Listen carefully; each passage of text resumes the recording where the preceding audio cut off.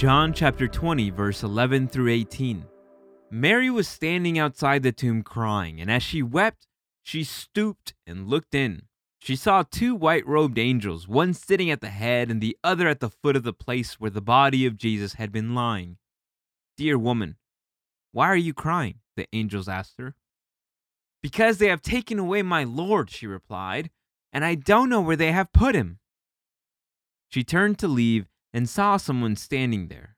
It was Jesus, but she didn't recognize him. "Dear woman, why are you crying?" Jesus asked her. "Who are you looking for?" She thought he was the gardener. "Sir," she said, "if you have taken him away, tell me where you have put him, and I will go and get him." "Mary," Jesus said. She turned to him and cried out, "Rabboni," which is Hebrew for teacher.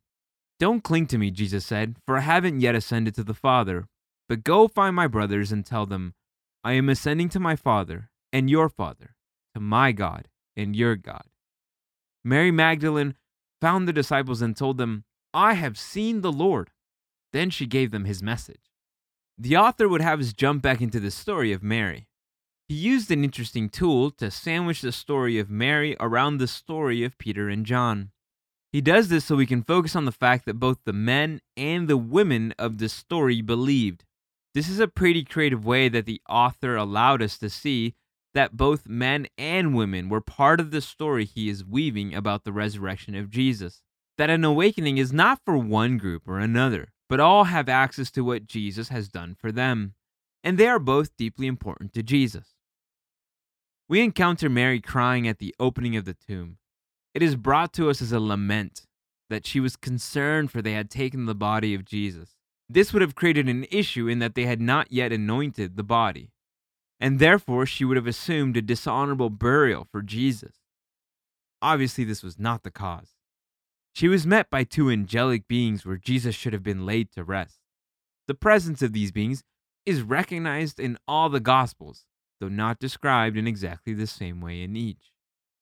But their message to her in John is the same as in all the Gospels. Jesus is alive. There is no need for crying anymore. Her non-recognition of what they were saying to her is pretty reasonable. How are you to get your head around the idea that Jesus is alive when you saw him crucified just a few days before? It takes a while to understand what they are saying. When she encounters the gardener, she is just as distraught. It wasn't until she saw the physical manifestation of Jesus that she was able to wrap her head around what was really happening. Awakenings are like that sometimes. We have to encounter the same narrative more than once to completely understand what is really happening. Even as we hear the story of Jesus, told from multiple perspectives, it takes us a while to really understand and internalize the importance, the astounding power, and the incredible love that this narrative exposes us to.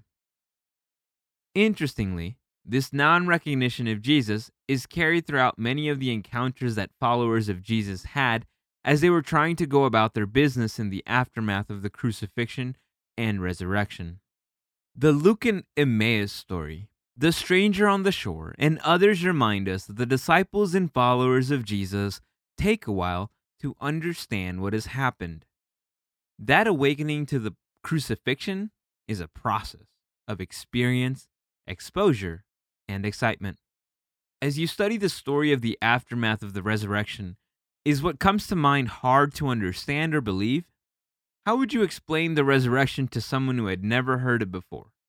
How can you press upon them the incredible love that this exposes? Why do you think did it take the disciples a while to awaken to the fact that Jesus was risen?